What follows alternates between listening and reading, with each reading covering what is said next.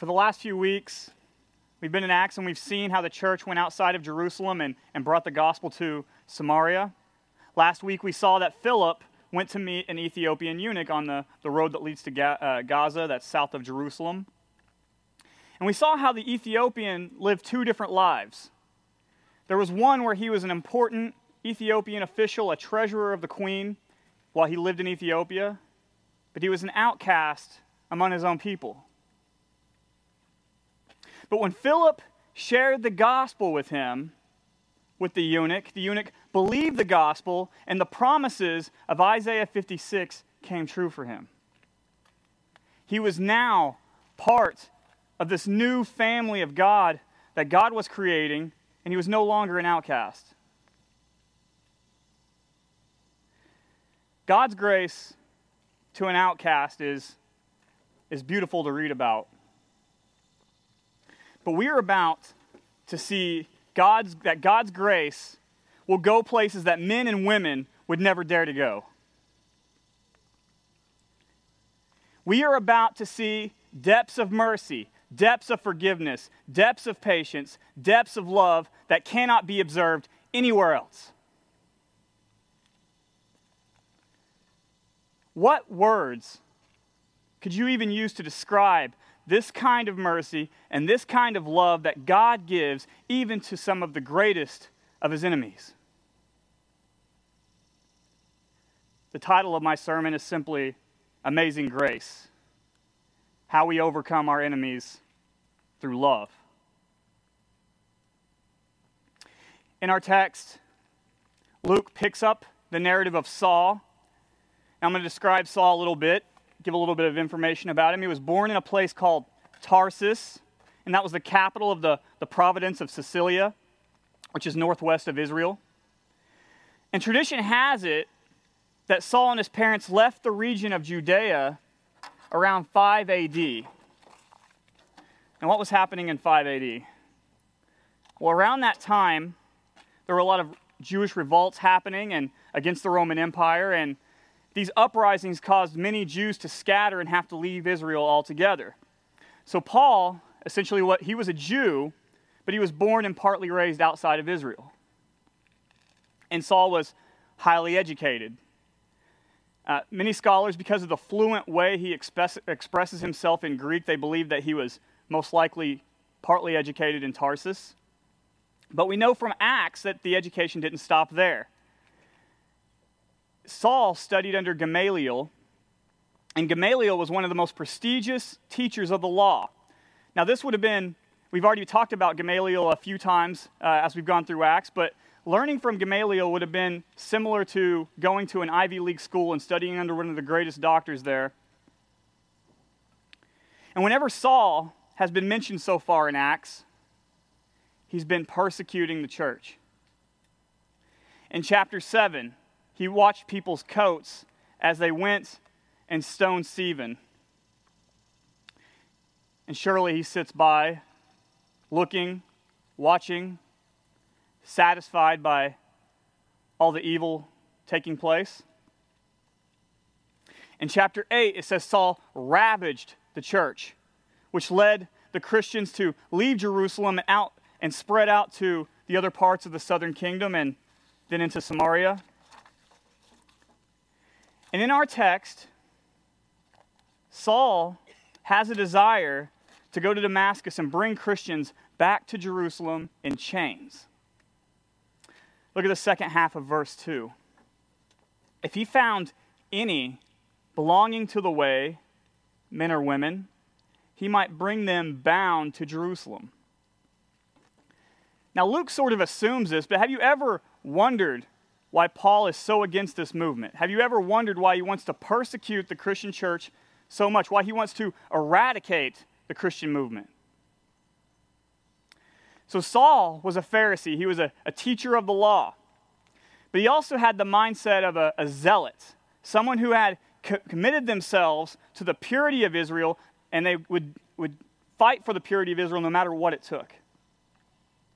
And here's what I mean. And if you can follow along with me, you can really start to understand how Saul or later Paul used to think, and it'll help you understand his letters better. It'll help you understand parts of the New Testament better, the Old Testament even. So during Saul's time, at the time that he lived, Jews believed that they were under what are called the covenant curses. What does that mean? What are covenant curses? Well, the book of Deuteronomy stated clearly to the Jewish people that if they failed to obey the law of Moses, God would bring curses upon Israel. Covenant curses. And when you look at Deuteronomy 28, we can see many curses that would fall upon them. But there was one great and ultimate curse, the worst curse. That's the curse of exile. Listen to Deuteronomy 28, verses 36 and 37. The Lord will bring, this is if they fail to obey the covenant. The Lord will bring you and your king to a nation neither you nor your ancestors have known, and there you will worship other gods of wood and stone. You will become an object of horror, scorn, and ridicule among all the peoples where the Lord will drive you. And the Old Testament ends with Israel failing to obey the covenant. And so what happens? The covenant curse of exile. They go into Babylon and Assyria. And this sort of mirrors Adam and Eve, doesn't it? When Adam and Eve failed to obey God, what was their curse? They were kicked out of the garden and out of the presence of God. And so Israel, which is another type of Adam, follows the same pattern as Adam and Eve did.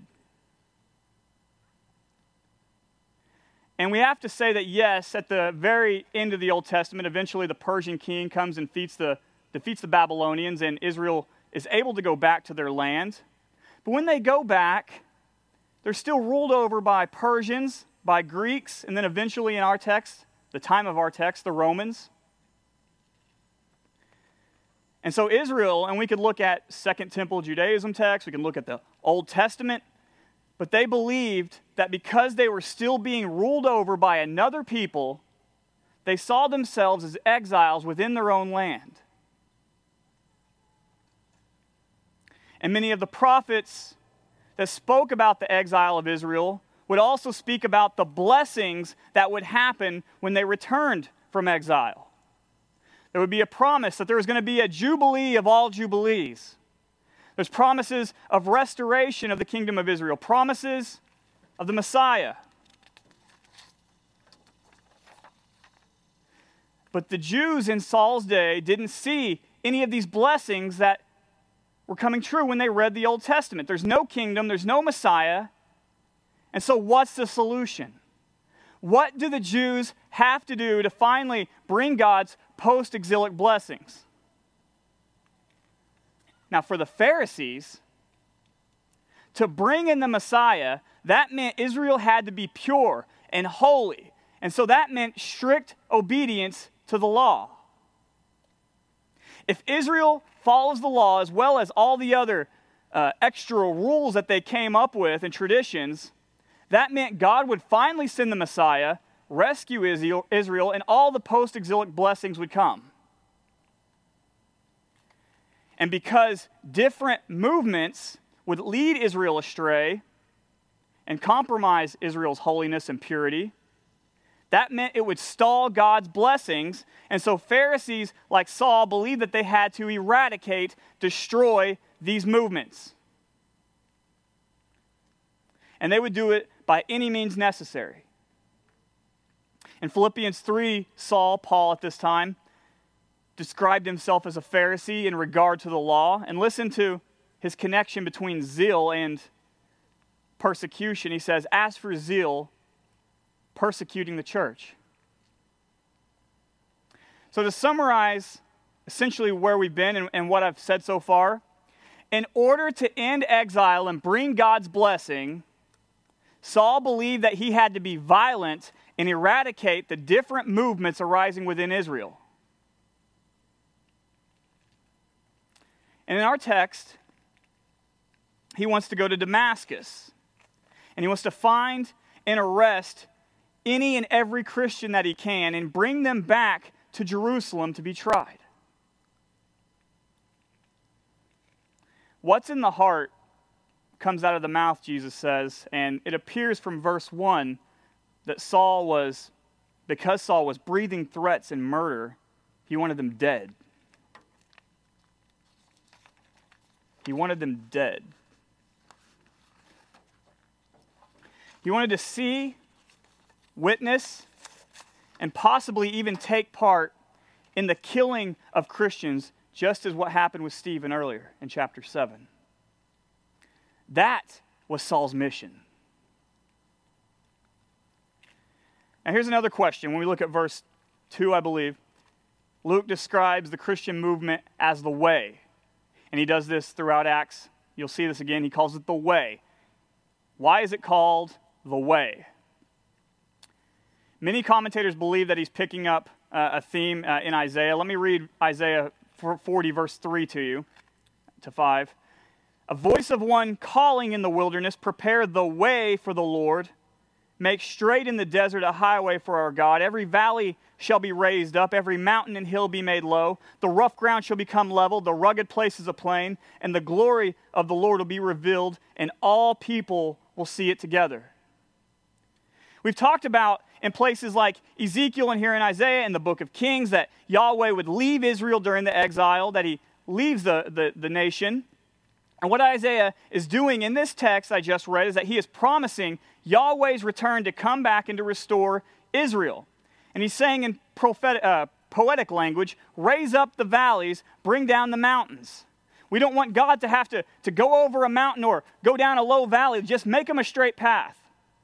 As one author did say, essentially what Isaiah is saying is roll out the red carpet. Yahweh's coming back to Israel.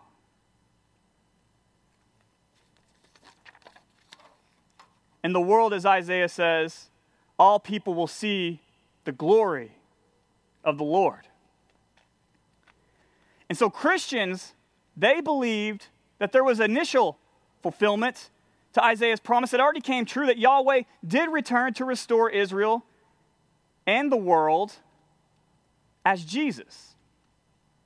And so they took the phrase, the way, found in different places in Isaiah, and applied it to the Christian movement. Why did Saul target Damascus? Why did he want to go to Damascus? That's not entirely clear. Scholars are all over the place on assumptions on why he went there. But Damascus was located in Syria. It's north of Israel, and it has a long history in the Bible, going back even before Abraham. And Damascus had a very large Jewish population, and perhaps Saul saw that as a key location for preventing the spread of the way. And so Saul wants to go to Damascus, arrest, persecute Christians, bring them back, but he doesn't have the authority to do that himself. And so he has to go. If you look at the middle of verse 1 going into verse 2, the text says that he goes to the high priest. And he asks the high priest if he will write him a letter that Saul can carry with him and give to the authorities either at the synagogue or the governing authorities in Damascus. The reason the Roman Empire was so successful is because it allowed nations a level of autonomy. The Romans would allow the nations to sort of govern themselves, and this delegation of authority kept nations somewhat happy and was less work for the Romans. It minimized uprisings due to the fact that their government was allowed for the nations to maintain their laws and their identity. And the Romans gave the nations the authority to extradite people. And for Israel, this authority was given to the high priest. I have a letter from a Roman ambassador to a king in Egypt named Ptolemy VIII. And listen to what the Roman ambassador tells Ptolemy. He says, if any pestilent men have fled to you from their own country, and here he's talking about Judea, he says, hand them over to Simon the priest so that he may punish them according to their law. And so because the high priest had the authority to have Christians extradited from Syria, Saul, he procures a letter from the high priest so that he can take to Damascus to have Christians arrested. He has an official letter now that has authority behind it so that he can have Christians taken away.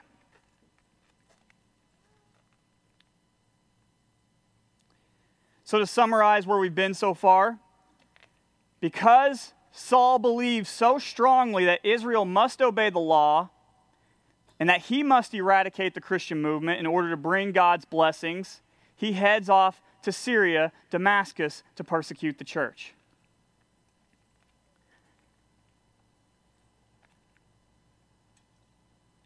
Has there ever been a time in your life where you have believed something so strongly, been so convinced, but you found out later you were so wrong? Saul's about to have that experience.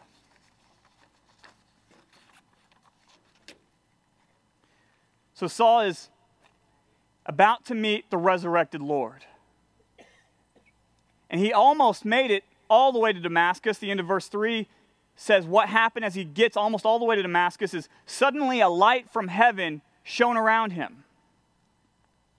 God is often described as being surrounded by light in his glory. Ezekiel 43 says, "And behold, the glory of the God of Israel was coming from the way of the east, and the earth shone with his glory." Isaiah 60 claims that when heaven and earth become one, we will no longer need the sun to give us light or the moon to reflect it. Why? Isaiah says, because the Lord will be our everlasting light.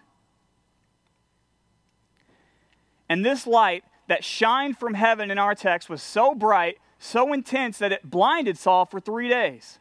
If you look at verse 9, and for 3 days he was without sight and he neither ate or drank. In one sense, Saul knew who he was encountering. He asked the question in verse 5, "Who are you, Lord?" And F.F. Bruce agrees here that the translation of Lord here is better than something like Sir, because Saul is discerning that there is a divine quality about the voice and about the light that he's seeing and hearing. But in another sense, Saul didn't know exactly who he was talking to. He didn't know exactly who the Lord was, otherwise why the question? And of course, this light was Jesus himself. So Jesus responds to him in verse 5. And he said, "I am Jesus." And you got to believe that when Saul heard those words, that I am Jesus, as he's on his way to Damascus to persecute Jesus, that his world must have been flipped upside down. Because the one that he was convinced was a false Messiah was now right in front of him, speaking to him in a blinding, glorious light. And Saul would have undoubtedly known that he had never been more wrong about something in his entire life.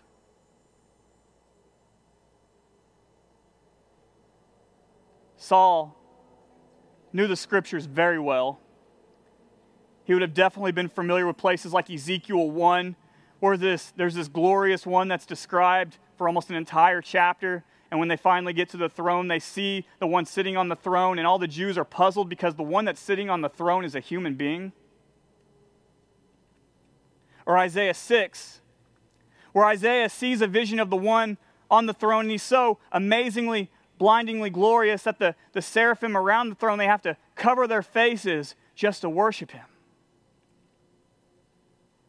And now we have Saul here, and he looks into this blinding light, and he's hearing the voice of the one he's read about all along in Daniel and Ezekiel and Isaiah from a time ever since he was a young boy in Tarsus. All of those Old Testament texts that Saul read, cherished, meditated on, they were all about Jesus.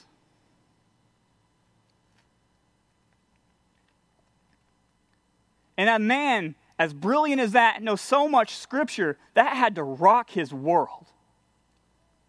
Because everything, all these scriptures are currently running through his head and are now being reframed and recentered around the Messiah, Jesus Christ.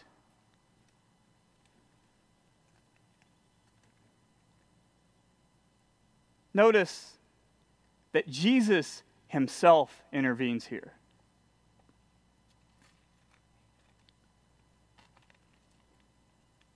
Ever since Jesus ascended into heaven, he has been in the background in Acts. He made an appearance in Acts 7 at the stoning of Stephen, but for the most part, he's been in the background.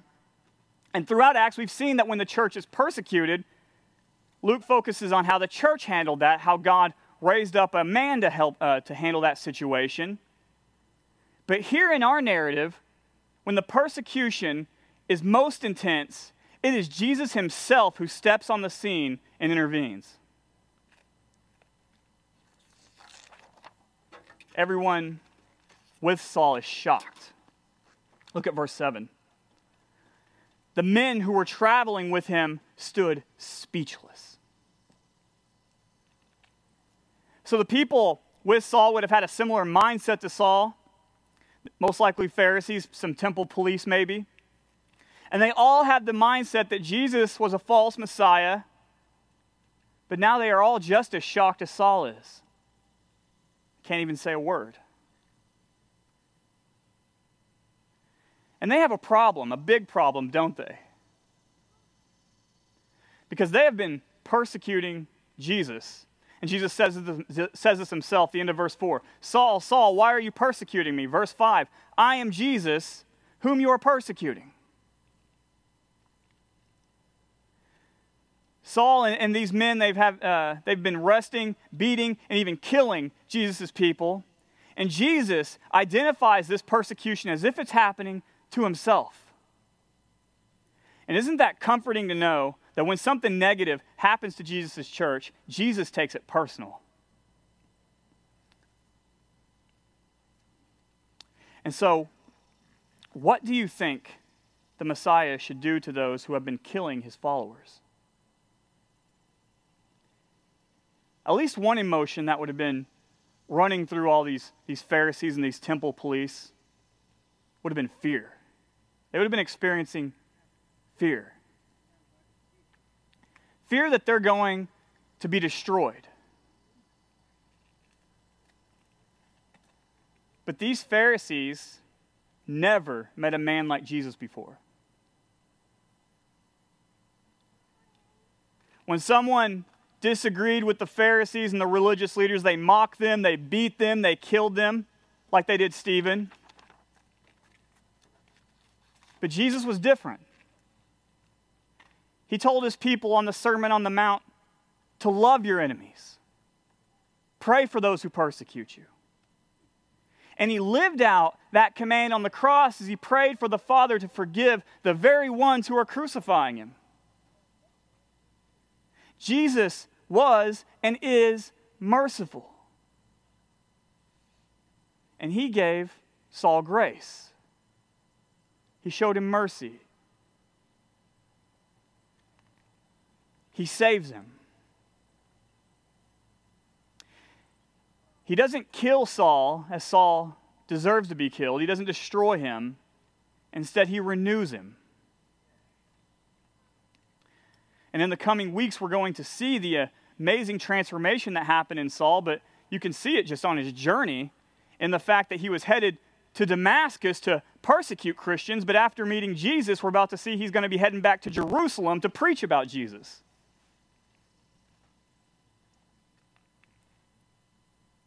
What amazing grace is that?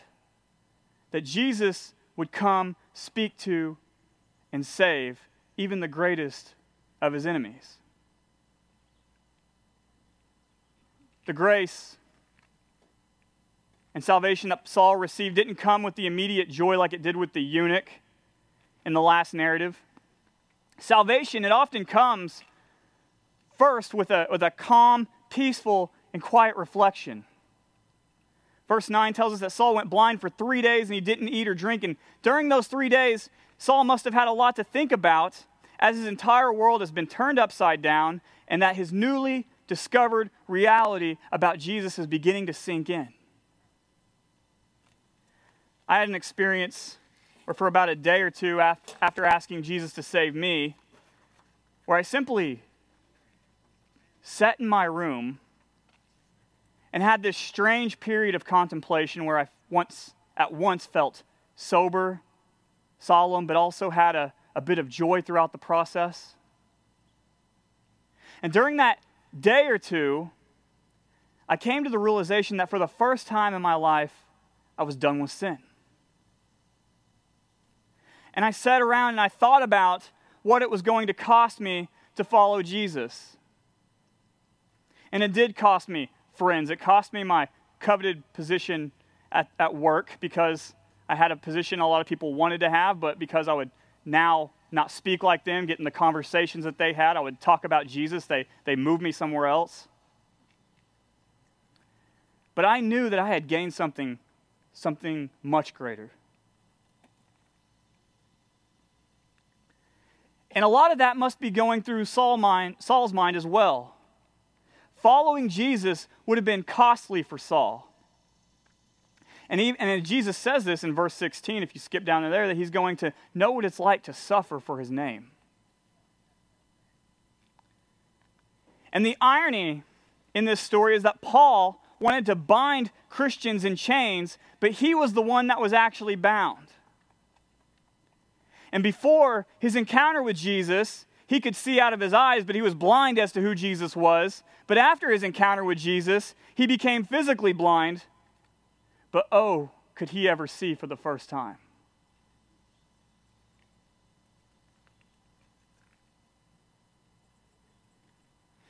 It's probably where the line in Amazing Grace comes from. Amazing grace, how sweet the sound that saved a wretch like me. I once was lost, but now am found, was blind, but now I see. I know that has a history with a slave ship owner, but I wonder where he got the words from. I'd like to look into that more. A couple takeaways. We can see that God's grace is great enough and powerful enough to overcome even the hearts of even his most strident and ardent and zealous enemies. We can see that God's grace is great enough and powerful enough to overcome even the hearts of his most strident, ardent, and zealous enemies. I heard a story recently. There was a man named Muhammad, and he was in ISIS. And he wasn't just a regular member of ISIS. He was a prince of ISIS. A prince of ISIS is a position of leadership within the group of ISIS.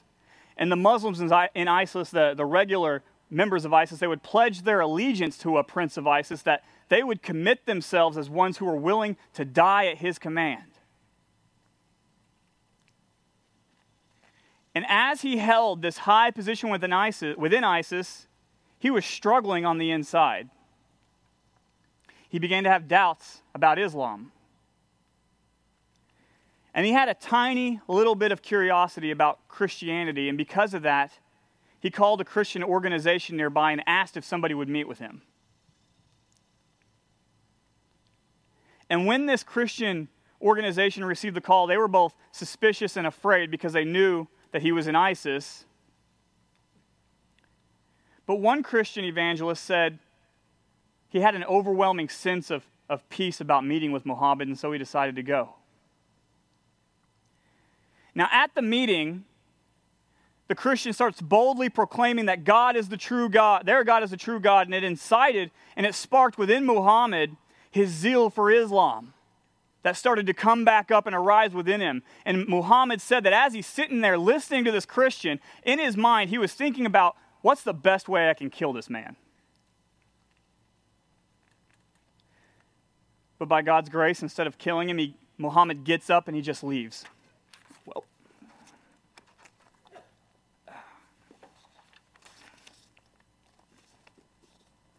a little later,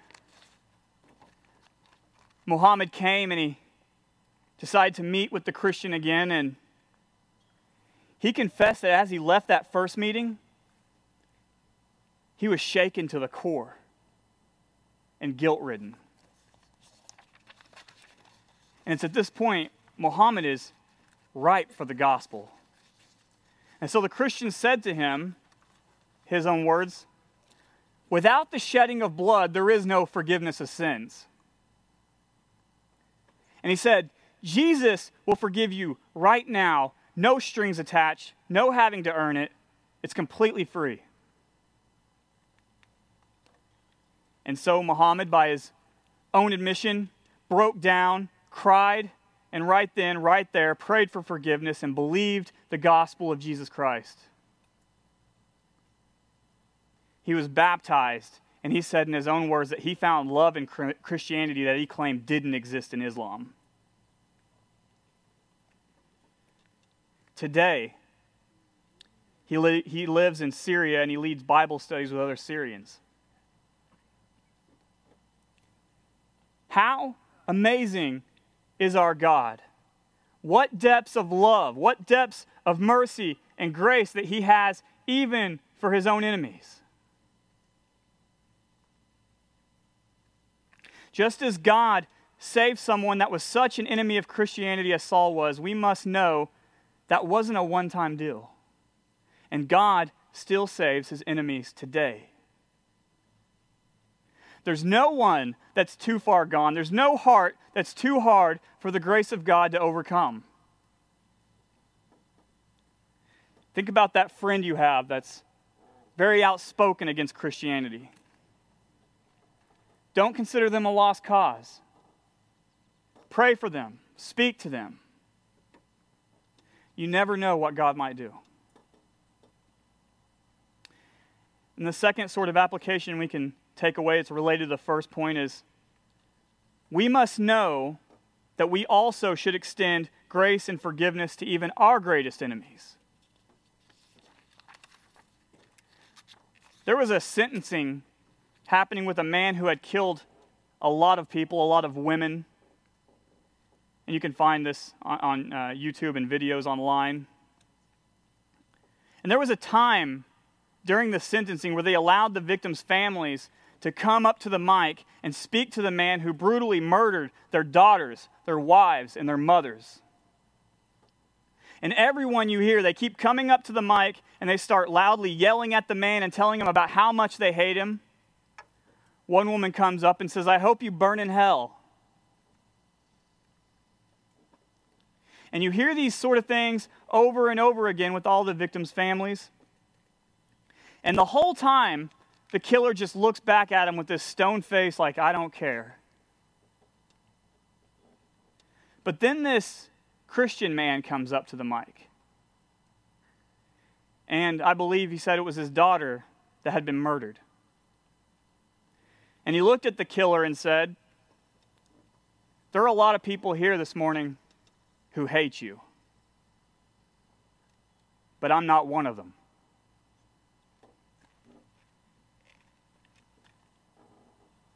He said, "My Lord Jesus has given me a very difficult command to follow because you have taken away someone so precious to me. But I forgive you." And you can see the killer's face there as he just bursts into tears. We have to love, remove bitterness, and extend forgiveness even to the people who hate us or have greatly sinned against us. God forbid that we ever are in a position like that where we have to forgive a man like that in that courtroom. Though I'm not denying that justice should be done. He should be in prison. He should have the death penalty. But we do have to imitate God and extend forgiveness to our enemies. We're not supposed to dig our heels in and hate each other. What we're supposed to do is we're supposed to show the amazing grace that God showed Saul and overcome our enemies through loving them. If you're here today or listening in but you're not a Christian, know that God will forgive you too. Because of the work of his Son, Jesus, on the cross to take his people's punishment on himself, God can forgive you completely if you'll repent and believe the gospel. Though you are blind, you will be able to see. Let's pray. Father, thank you again for another opportunity to preach. Thank you for another opportunity to really explore the depths of your mercy and your grace, and just to see how wonderful and how rich your word is. Father, I pray that this week, you would show us the enemies in our own lives, the people who speak about us, talk about us, and help us to not respond in the way we'd like to. Help us to respond in the way that Jesus would, in the way that you would. Help us extend grace. Help us extend forgiveness. And we ask you this in Jesus' name. Amen.